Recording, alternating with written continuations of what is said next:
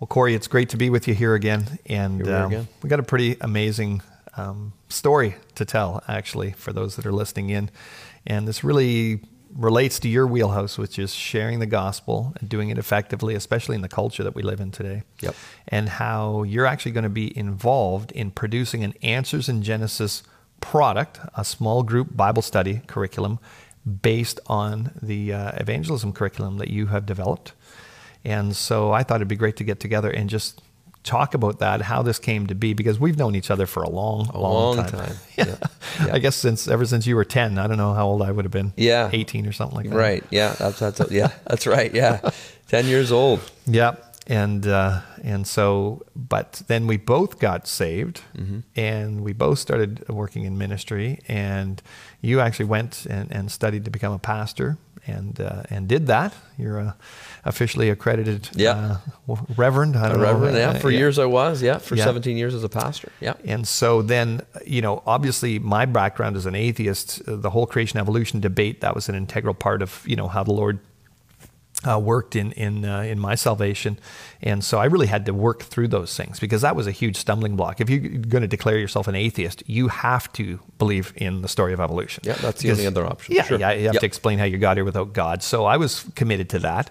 And then working through that, I finally get saved. I start reading the scriptures. And then eventually I saw this video by this guy named Ken Ham. And Ken, his talk... what was it called? Reclaiming the Culture. Yeah. Remember that There's a whole conference devoted to that as well. That's right. Yeah. But that one main talk he did, what he calls his relevance talk, it really opened my eyes, even though I had gone through it, really, like dealing with this whole creation evolution issue. But he talked about how, really the enemy and how culture has used this story of evolution to undermine the entire foundation of the gospel, the authority of the Word of God and all that stuff. And so I started getting all these resources. And of course, you're in the middle of school, and I started passing you those things. And I don't think you were struggling in your faith or anything, but I can remember conversations where you were revealing what, you were being exposed to in seminary. And I remember one time you actually saying something like, some professors would just say that we don't even need the Old Testament. We've got all the revelation we need from the New Testament, et cetera. Right. So maybe you can speak to that and just how those resources impacted you. Yeah, in context, it's amazing when you're in Bible school, and anyone watching would probably relate to this. I kind of liken it to jumping on a real fast motorcycle, and you're screaming down the highway, and everything's coming at you so quickly that you have to sort of on the fly decide what's going to become an issue. What am I going to make an issue of here? Right. And then you're 3 or 4 years in, and you look behind you, and there's a bunch of issues. And now you kind of postgraduate deal with these issues. Right. And so absolutely true. I remember coming into contact with Ken Ham, and I think you and I would both agree, Cal, that probably the most impacting teachers and who have inspired me to be this type of teacher are those teachers who take the pieces and assemble them together and just present them and say, is this consistent? Right. Is this consistent? And Ken Ham did that. I remember, being taught, generally speaking through school, is here's the Genesis narrative. Do what you want with it. Write a decent paper and you'll get a good grade. Right. There wasn't really a huge concern, at least in my circle, to be really consistent theologically and methodologically and, geologically and biologically. Those concepts were never really drilled down into, pun intended, concerning the Genesis story. Well, I remember hearing Ken say for the first time I heard it, all Christian doctrines, directly or indirectly, are founded in the book of Genesis. Well, coming from a non-church background, finally getting saved, starting to read the Bible, and I always joke, where do you think I started? Well, I started in Genesis, and I just, and I actually did a 1-year Bible study the first year as a Christian, because I wanted to know what the entire Bible said. The whole Bible in a year? I read the whole Bible. Yeah, I got one of those ones, you read portion of the Old Testament, portion of the New Testament, Psalms, Proverbs, and man, it was work. I just want to be honest. I sometimes my reading was just like a chore, but I did it. And from that point onward, anytime I heard a sermon, it was like, I know something about that. Like, it's tucked in there. I'm not one of these guys that can whip off Bible verses by heart, but I'd been exposed to the whole counsel of the Word of God. And when he said that, all Christian doctrines directly, it was like, well, is that true? And then the more you look into it, you're like, well, obviously marriage, clothing, why you need a savior, why there are bad things in the world, The like all those yeah, things. exactly. Absolutely. Yep.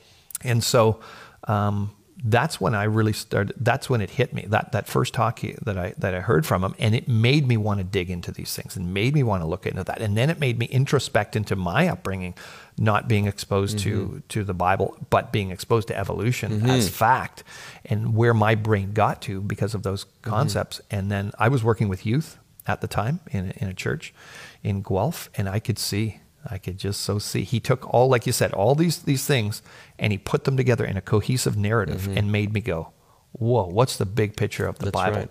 And there was one particular resource that you had loaned me, and you were real excited about this. It was called "Why Won't They Listen?"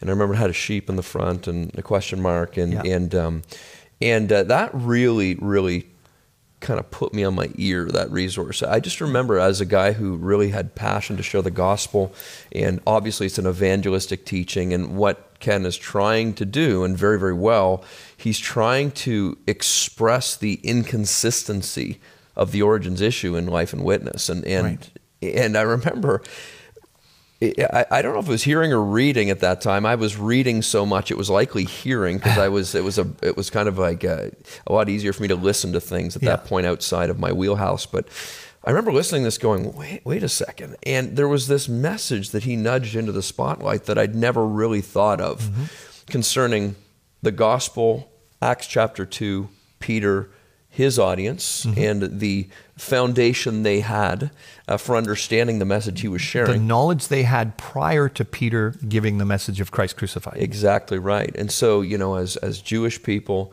with the foundation of Genesis, they knew about the proto-evangelium and the coming Messiah, and they were even waiting for the coming Messiah. They had the pieces of the puzzle on the table, right pieces. They knew the true God. They knew that they had revelation from the true God. They had the scripture. Let's put it that way. They knew there was a coming Messiah, why there was death and suffering, why they even needed a Messiah. They had all that groundwork. All those things. And it was as though Peter just placed the centerpiece of the puzzle of Christ and the cross. 3-point sermon, pretty simple. Messiah's come, you killed him, repent. That's it. Thousands come to faith. There's revival in Jerusalem. Well, poor Paul. I mean, Paul walks into Mars Hill. He leads in. Maybe he had Peter's success rate rattling around in his head, but he leads in with the resurrection. If you read the Christ crucified. And of course, he's called a pretty saucy term, a babbler, which means kind of a hack philosopher. Not a positive babbling. thing. That's where we get the term, right? And so, here's Paul having to recalibrate, and he now starts from the start. Gee, who'd figure? And he has to show them the box cover of the puzzle in order for them to understand where the pieces fit, because they don't even have the right puzzle pieces. He actually starts with the unknown God, as in you don't even have a clue about who God is. Right. So he uses that, this idol he finds. And that's such a framework for what he's doing here, because you're right. It's like all the puzzle pieces sitting there. But once you look at the box, you say, oh, that's eventually what it's going to look like if I assemble this. They're looking at a box with a blank cover. There's nothing there. Right. And so he has to actually say, look, this is who I'm going to talk to you about, the true God. Well, Peter didn't have to do all that legwork. He didn't have to do all that groundwork. They already had that. Yeah, and it's so interesting if we actually turn quickly to Acts chapter 17, the way Paul starts when he says, so he's standing in the midst of the Areopagus. Men of Athens, I perceive that in every way you are very religious. And so we train folks to build common ground in the conversation on image-bearing qualities of all people. Right. See, what we tend to do as believers, and I think we just feel this desire, and it's a right desire to be an ambassador for Christ who defends the gospel and the Bible amidst the moral and social issues of the culture. And we need to do that. Right.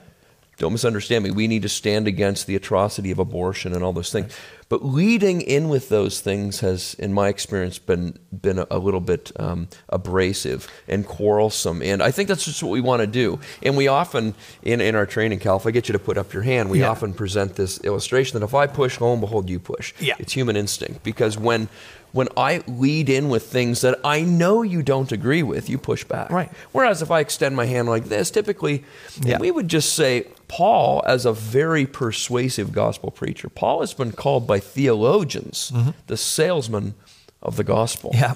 He argued persuasively. Very persuasive. So Paul leads in with things they do have in common. Right. And then he builds the storyline. Read what he says. I mean, he starts in Genesis. Yeah. And he builds on those image-bearing qualities from the beginning. It's not only is it a masterful way to share the good news in a Greek thinking culture, it very well could be the best way to share the good news. Well, in a culture that isn't familiar with all of those things that Peter's Jewish audience was, it's the only way, in a sense, because how do you make sense of who God is, the need of a Savior, who Jesus is? Like, none of that's going to make sense to your audience. That's why when he initially presents that to them, they say, what's this babbler talking about? Babble is well, you don't really understand it. It's just chatter. It's unrelatable, right? Yes. So he made the gospel message relatable by saying, look, I'm going to tell you who God is. He's the creator of the heavens and the earth. By one man, he created all nations of men. He went right back to Genesis. He establishes this entire foundation. He gets to the end.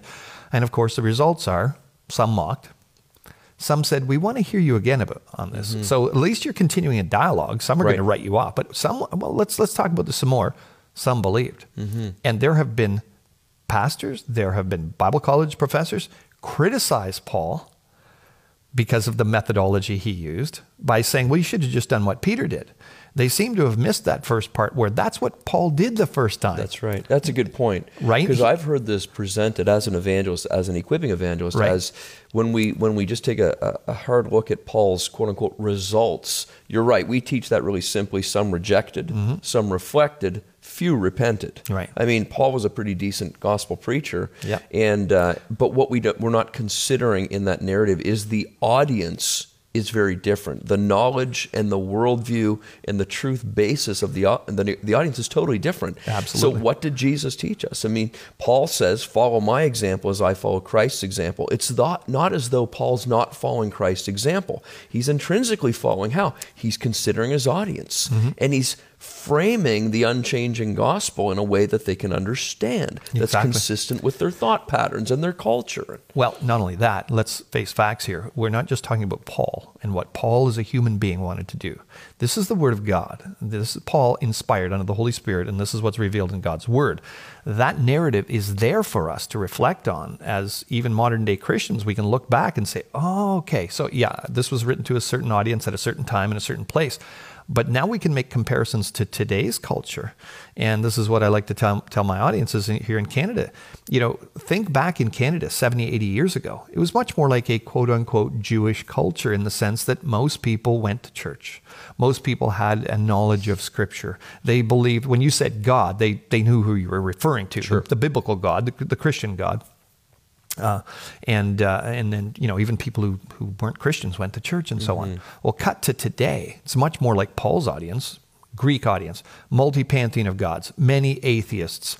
You mentioned Jesus' name, it's a swear word. It's not deity. It's not, they don't even consider it blasphemy. And it's very interesting, Cal, because I think a lot of people would perceive, well, there were more Christians in the culture 50 years ago. That may be true. But certainly we can all agree that the culture was more moral. Why was the culture more moral? Because when the Word of God is opened, and now we're trending toward why we desire people to open Scripture and conversation, but when the Word of God is open, when Paul says to Timothy, devote yourself to the public reading of Scripture, when the Word of God is opened and it's spoken, fear of God is the result. Right. Because now you have this reminder that, oh my goodness, someone's watching me. That's the omnipresence of God that should be very concerning for people who are not in relationship with Him. Well, and that's very important for us to understand this, because we tend to think, well, everything's just going south for this variety of reasons. Well, certainly when we stopped opening Scripture outside the walls of our churches, things started going downhill very, very quickly. And to feed into that even more, now we've got this, you know, CBC report saying we're going to lose almost 10,000 churches within the next 10 years here in Canada. The mere presence of a building, which is usually the center point or a main point of a town or city in Canada with a cross on top of it, the mere reflection of that message is a third of those churches are going to vanish from public eye. That's amazing. And that's because the public proclamation of God's word, that was given up as well. So the authority of the word of God, which is what Ken's main message was, has been totally underwritten and overridden by this story of evolution and millions of years, which replaced the Genesis account, which meant many people in the culture just said, well, you can't trust the Bible, right? And if we play that out, I mean, we think of where we spend most of our time as Christians. It's not a church on Sunday. So if we're limiting our discipleship plan to the meeting of the 90-minute meeting or whatever that is, the problem is most people go to a world whereby they're opening the paper and they're learning about real things, scientific things, spiritual things, or learning about political things and business things that relate to their life, let's face it. Yeah, just where we live and breathe. And let's be honest, and in an academic society, in a Western culture, in a Greek culture, what is the pathway to fame and fortune? It's education. We all know this. It's not complicated. Yep. And so here we sit now, and what we've basically done, and our friend Joe Boot would say yes and amen to this, is we've said, look, we'll just keep this as a spiritual thing. Yep. But we will allow the secular world to hijack, really, to rob God of the glory of Jesus Christ in you fill in the blank. The earth is the Lord's and the fullness thereof. That is to say that he is Lord of all things that are right and true and real, including scientific things, including geological things, the and biological earthly things and the heavenly things. This is what Jesus said. If you don't believe about the earthly things, well, and those were key points that Ken really pointed out in that initial talk too. Does the Bible speak to geology? Well, of course it does, because if there was a global flood, as described in Genesis 6-9, we'll think of the geologic implication of that. Biology, well, the Bible's not a science textbook. Well, of course it's not a textbook, but it speaks to that realm as God is the creator of the heavens and earth, saying he created things to reproduce according to their kind. So all those links and all these concepts in that book, why won't they listen? I remember hearing Ken speak that message and then getting the book, then reading it, and just the impact it had on me. And I realized, in essence, how the gospel message has basically been neutered. And a practical example, I don't know if you remember, years ago, we would, you were in London, I was in Guelph at the time, and so often we would meet in Woodstock, halfway, and we'd have coffee and discuss whatever.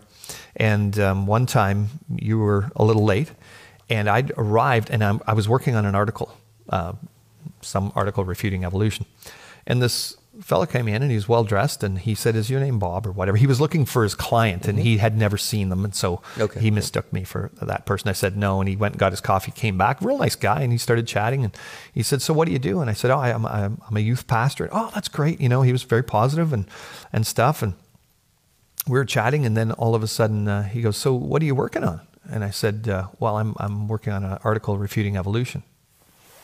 "Well, what about carbon dating?" I mean, his demeanor changed, his attitude changed. He kind of swiveled his face. He was such a friendly guy. All of a sudden, it was like, what happened? And that's because by merely saying that I didn't believe in evolution, it attacked his worldview, which is the predominant worldview when you really consider it in the West. Even many Christians would say, "Oh, wow, yeah, God used evolution." That's the foundational structure of their thinking about where do we come from. So we're always talking about these three eternal questions. You're always talking about these three eternal questions when you're sharing the gospel.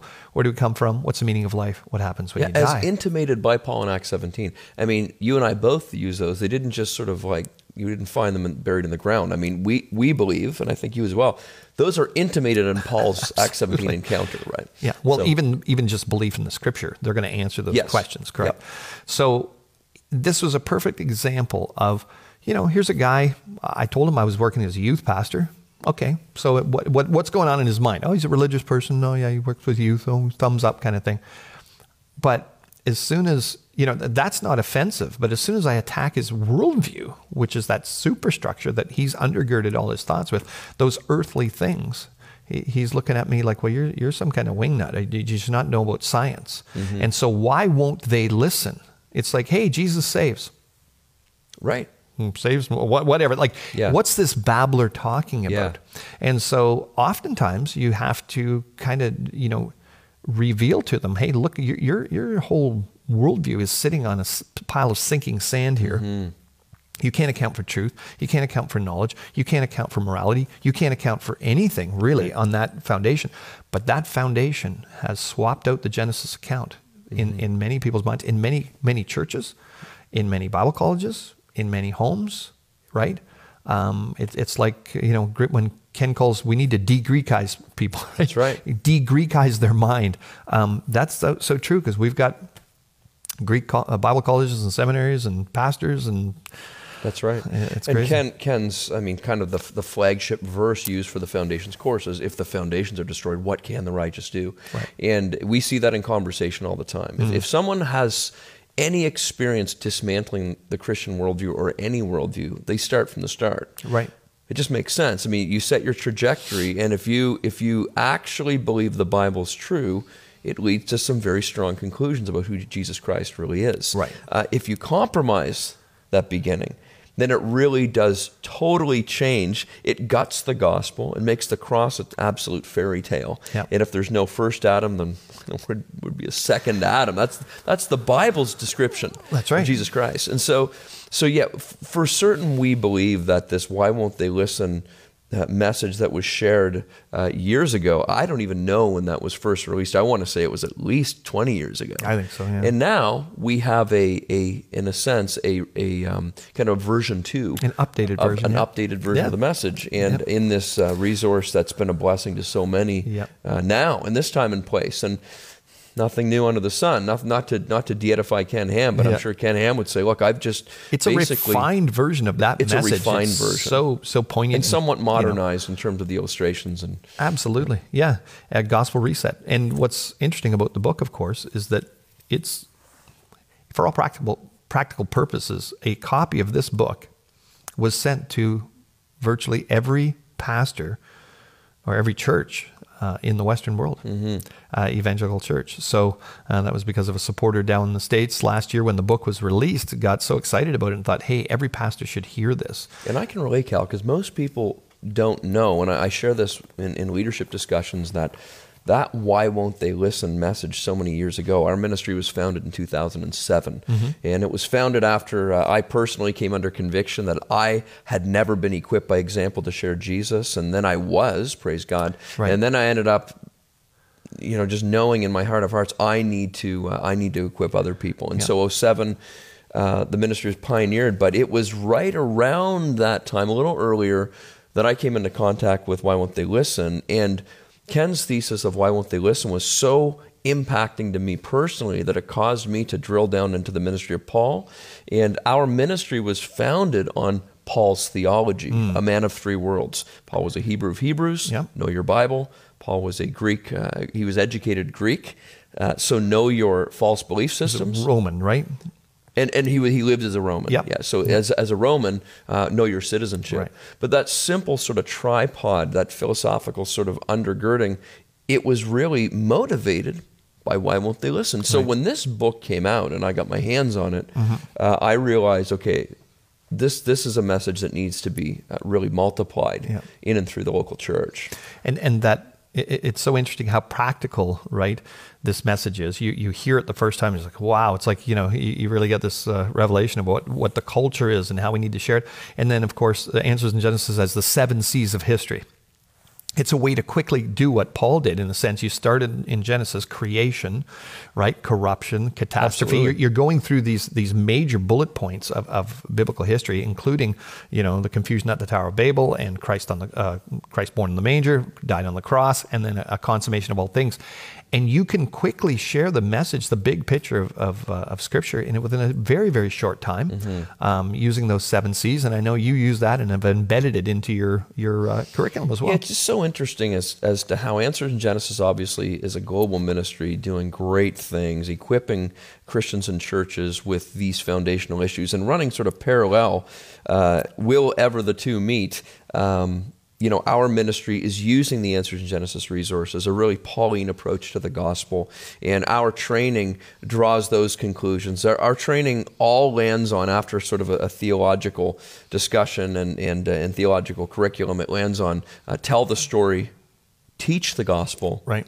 Take the time. And the idea is tell the story, show the puzzle box, use the 7 C's of history we prefer.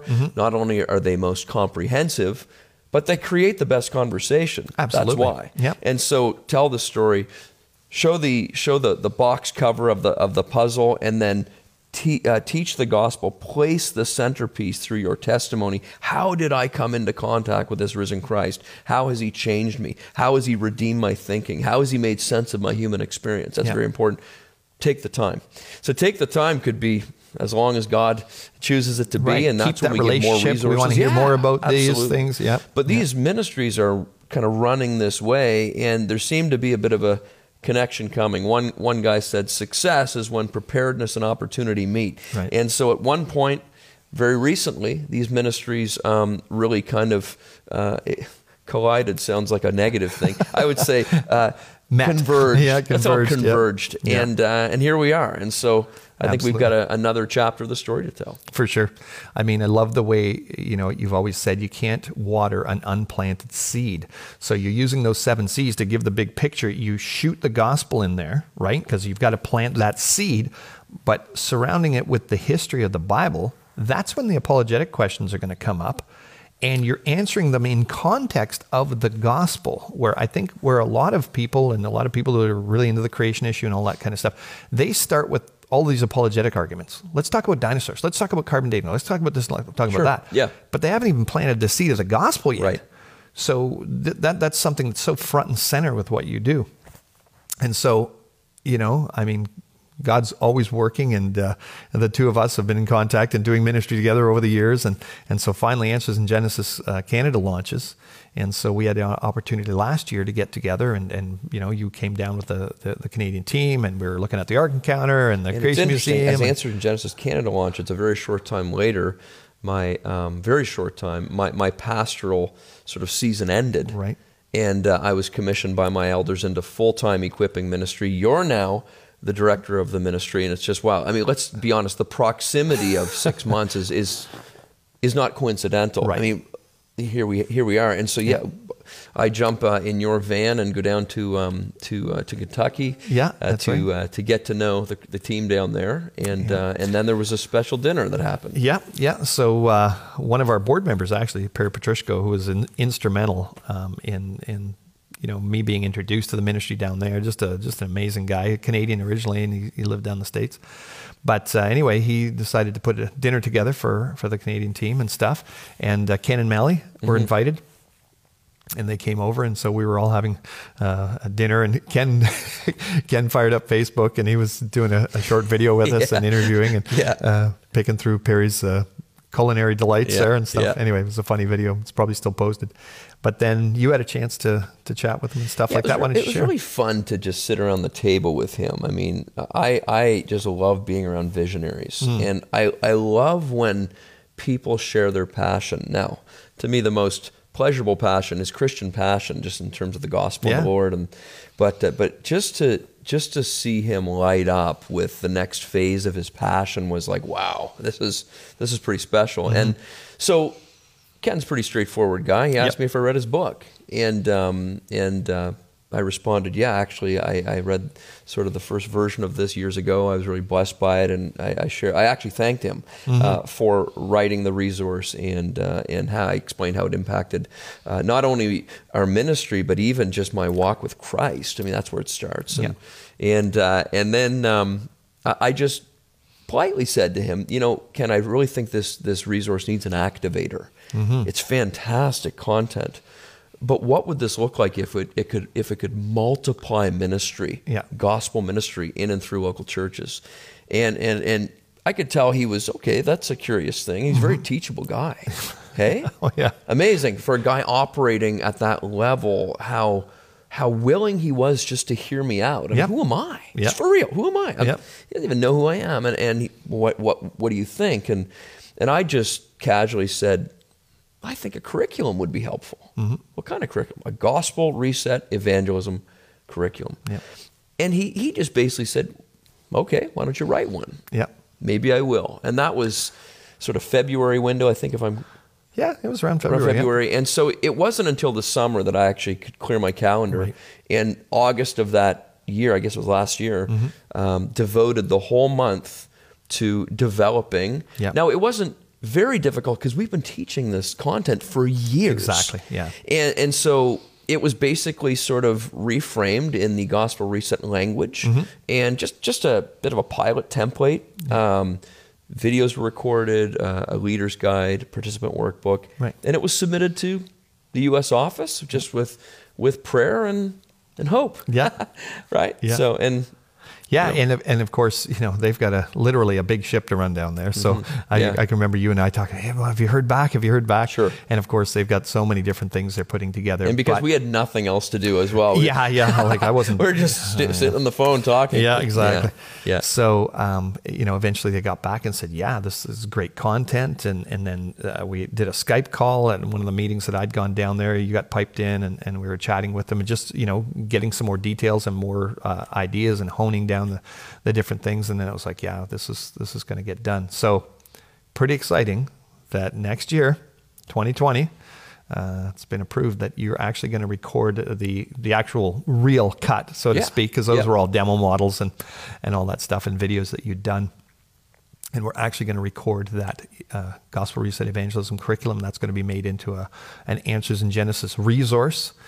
And I don't know. It's just, to me, it's pretty moving because we've been working together for so long, and to see that convergence, and to me, the excitement factor of going in, I know how impacting the Answers in Genesis ministry is. I mean, in my life, in your life, and we get testimonies all the time. Wow, this really opened my eyes and equipped me and allowed me to embolden me in gospel, training and equipping my kids. We hear all these testimonies. But now knowing, okay, so people that have got the apologetic side are now going to get this practical, equipping course to actually open their mouth and share the gospel. Because since the time when we even looked at that book, Why Won't They Listen? Think of the cultural change that's happened even in the last 15 years. That's right. But, I would say that the majority, and perhaps you can speak to this as well, I would say that many Christians are not sharing the faith. The majority are not sharing the faith in Canada and probably around the world because they fear the cultural issue attack, right? They don't want to be perceived as a mean-spirited person who's bigoted, who might not be going with the cultural trends and, all sorts of different areas. The banner that hangs over most fear is rejection. Well, in various shapes and forms. We don't want to be rejected for whatever reason. Right. By family, by friends, by neighbors and coworkers. Yeah. And the cultural issues are getting pushed front and center. Totally. So you don't want to appear as a negative, person or biased or bigoted or whatever. And if you defend, let's say, traditional marriage, or you defend, traditional gender roles, or you defend the sanctity of life, or you defend any of these issues, the only place to defend it is to quote Genesis. That's right? So Genesis 1:27, God created male and female, and the two shall become one flesh. So you've got all these doctrines, which is exactly what Ken had explained that first time I heard that message. All of these doctrines. Well, as soon as you say, yeah, I believe the Bible, I stand on Genesis as plainly written. Oh, well, really? What about the ape men? And what about carbon dating? And so it's just, that's still the superstructure that all this stuff has been built on. And why won't they listen? Yeah. So now the practicality of saying, okay, you're going to go share the gospel, but you're going to have answers for when they ask you those questions. Because as you go through the 7 C's, guess what's going to come up? I explain dinosaurs and all I those almost things. envision as though people have been training for war. I mean, I have a friend whose whole professional life had been military. Right. And if you think I come from military background, myself personally, my dad flew CF-100s in the Canadian military. And generally what happens in the military is you simulate war. That's kind of what you're doing. You're constantly just practicing. Wargaming. You're wargaming and you're strategizing. And this particular friend, his whole working life had been military. And the call finally came, and I mean, who wants to go to war? But the call finally came, and he fought tooth and nail to not go to war. And so he asked me my opinion on that. What's your opinion? I said, well, I know you don't want to go to war, but you've kind of signed up to go to war. Your aim is to please the ones who enlisted you, and that's right from Scripture, the language of that. And I think what we have happening is a lot of people have been training, and really anyone who's a follower of Christ has been training for war. Right. In Sunday morning sermons and small groups and those things. But those of the sort of students of the Answers in Genesis ministry have been really training. I mean, you've got people who have been getting very strong in their own faith, right. in their own commitments, in their families. And that's all very good. Yep. That's where it starts. I mean, when Jesus says, build your house on the rock, build your house, yep. we've got to start there. And then when we call the other people to do the same thing, our house is wisely built, it stands strong, but you've got to build yours first. So the analogy is like, there's a lot of benefits actually of being a military, like being in the military, right? I mean, you get training, you get equipping, you get a decent paycheck, sure, whatever, and you're taken care of and all this stuff. So, and it's right to do, and so in essence, I think to extend your analogy, it's like, well, now you've got all the benefits here, but now you're called to war. You've got the equipping. I mean, who are we going to send? Somebody with no equipping? Like, who are you going to call? Right. Right. So wouldn't you send the people that do have the equipping and the training to the front line first? Well, now we've got this evangelism curriculum. I mean, I think people are going to get so excited and start using that. If we can take all those strong soldiers, I mean strong in terms of they've been practicing and they've been eating well and training well. What if we could train up an army of brave hearts in their own churches and their own families and release them into their churches, families, and then their culture with a solid foundation, of course, but with an ability to have biblical conversations with Bibles open, and to yes, certainly address the social issues, but to be able to, in a sense, follow Paul's example of being winsome. The Bible says the Lord's servant must not be quarrelsome, kind to everyone, able to teach, patiently enduring evil, correcting with gentleness, all those things, in hope that God grants repentance. This idea that we can equip folks to go and to have those conversations with the resources and the training all fully intact. I mean, what can we expect to happen? That's pretty exciting stuff. That's right. That's how ministry multiplies. Absolutely. I really think the Lord's going to bless it, because it's been in a sense a long time coming. And the Lord's been working through you and your ministry, and I know through myself. And I jokingly say I'm kind of a one-hit wonder. And people say, wow, we're really impressed with the way you share the gospel or the way you train. Don't be too impressed. I've been singing this song a long time. I know it in my sleep. Right. But what will happen when we actually now have a team of people who can take a little one-hit wonder, and now I can just become part of that team and help to use all the talent, all the resources, all the gifting, all the passion, and start to march an army forward? I'd say the devil's in a real bad place. In a tizzy, so to speak. Well, brother, it's always great to talk to you. And I know people are going to be starting to say, well, when's it going to come out? And when can I get a hold of it? And I really don't have the answers to all those questions. So, but anyway, I did want to get together with you in an essence, let people know what's coming. The newsletter I just wrote for Answers in Genesis supporters was look at what the Lord has done. And I was kind of giving a recap of, the events that have gone on and the different things. We've got a brand new speaker here in Canada, Patricia Engler. And so I also wanted to get together and do this to just let people know this is part of what the Lord did even in the last 2 years. And we'll look forward to 2020. So we praise God, and we just invite people to pray. Absolutely. To pray for all these things. So blessings, brother. Yeah. Okay, awesome. We'll talk again. Thank you.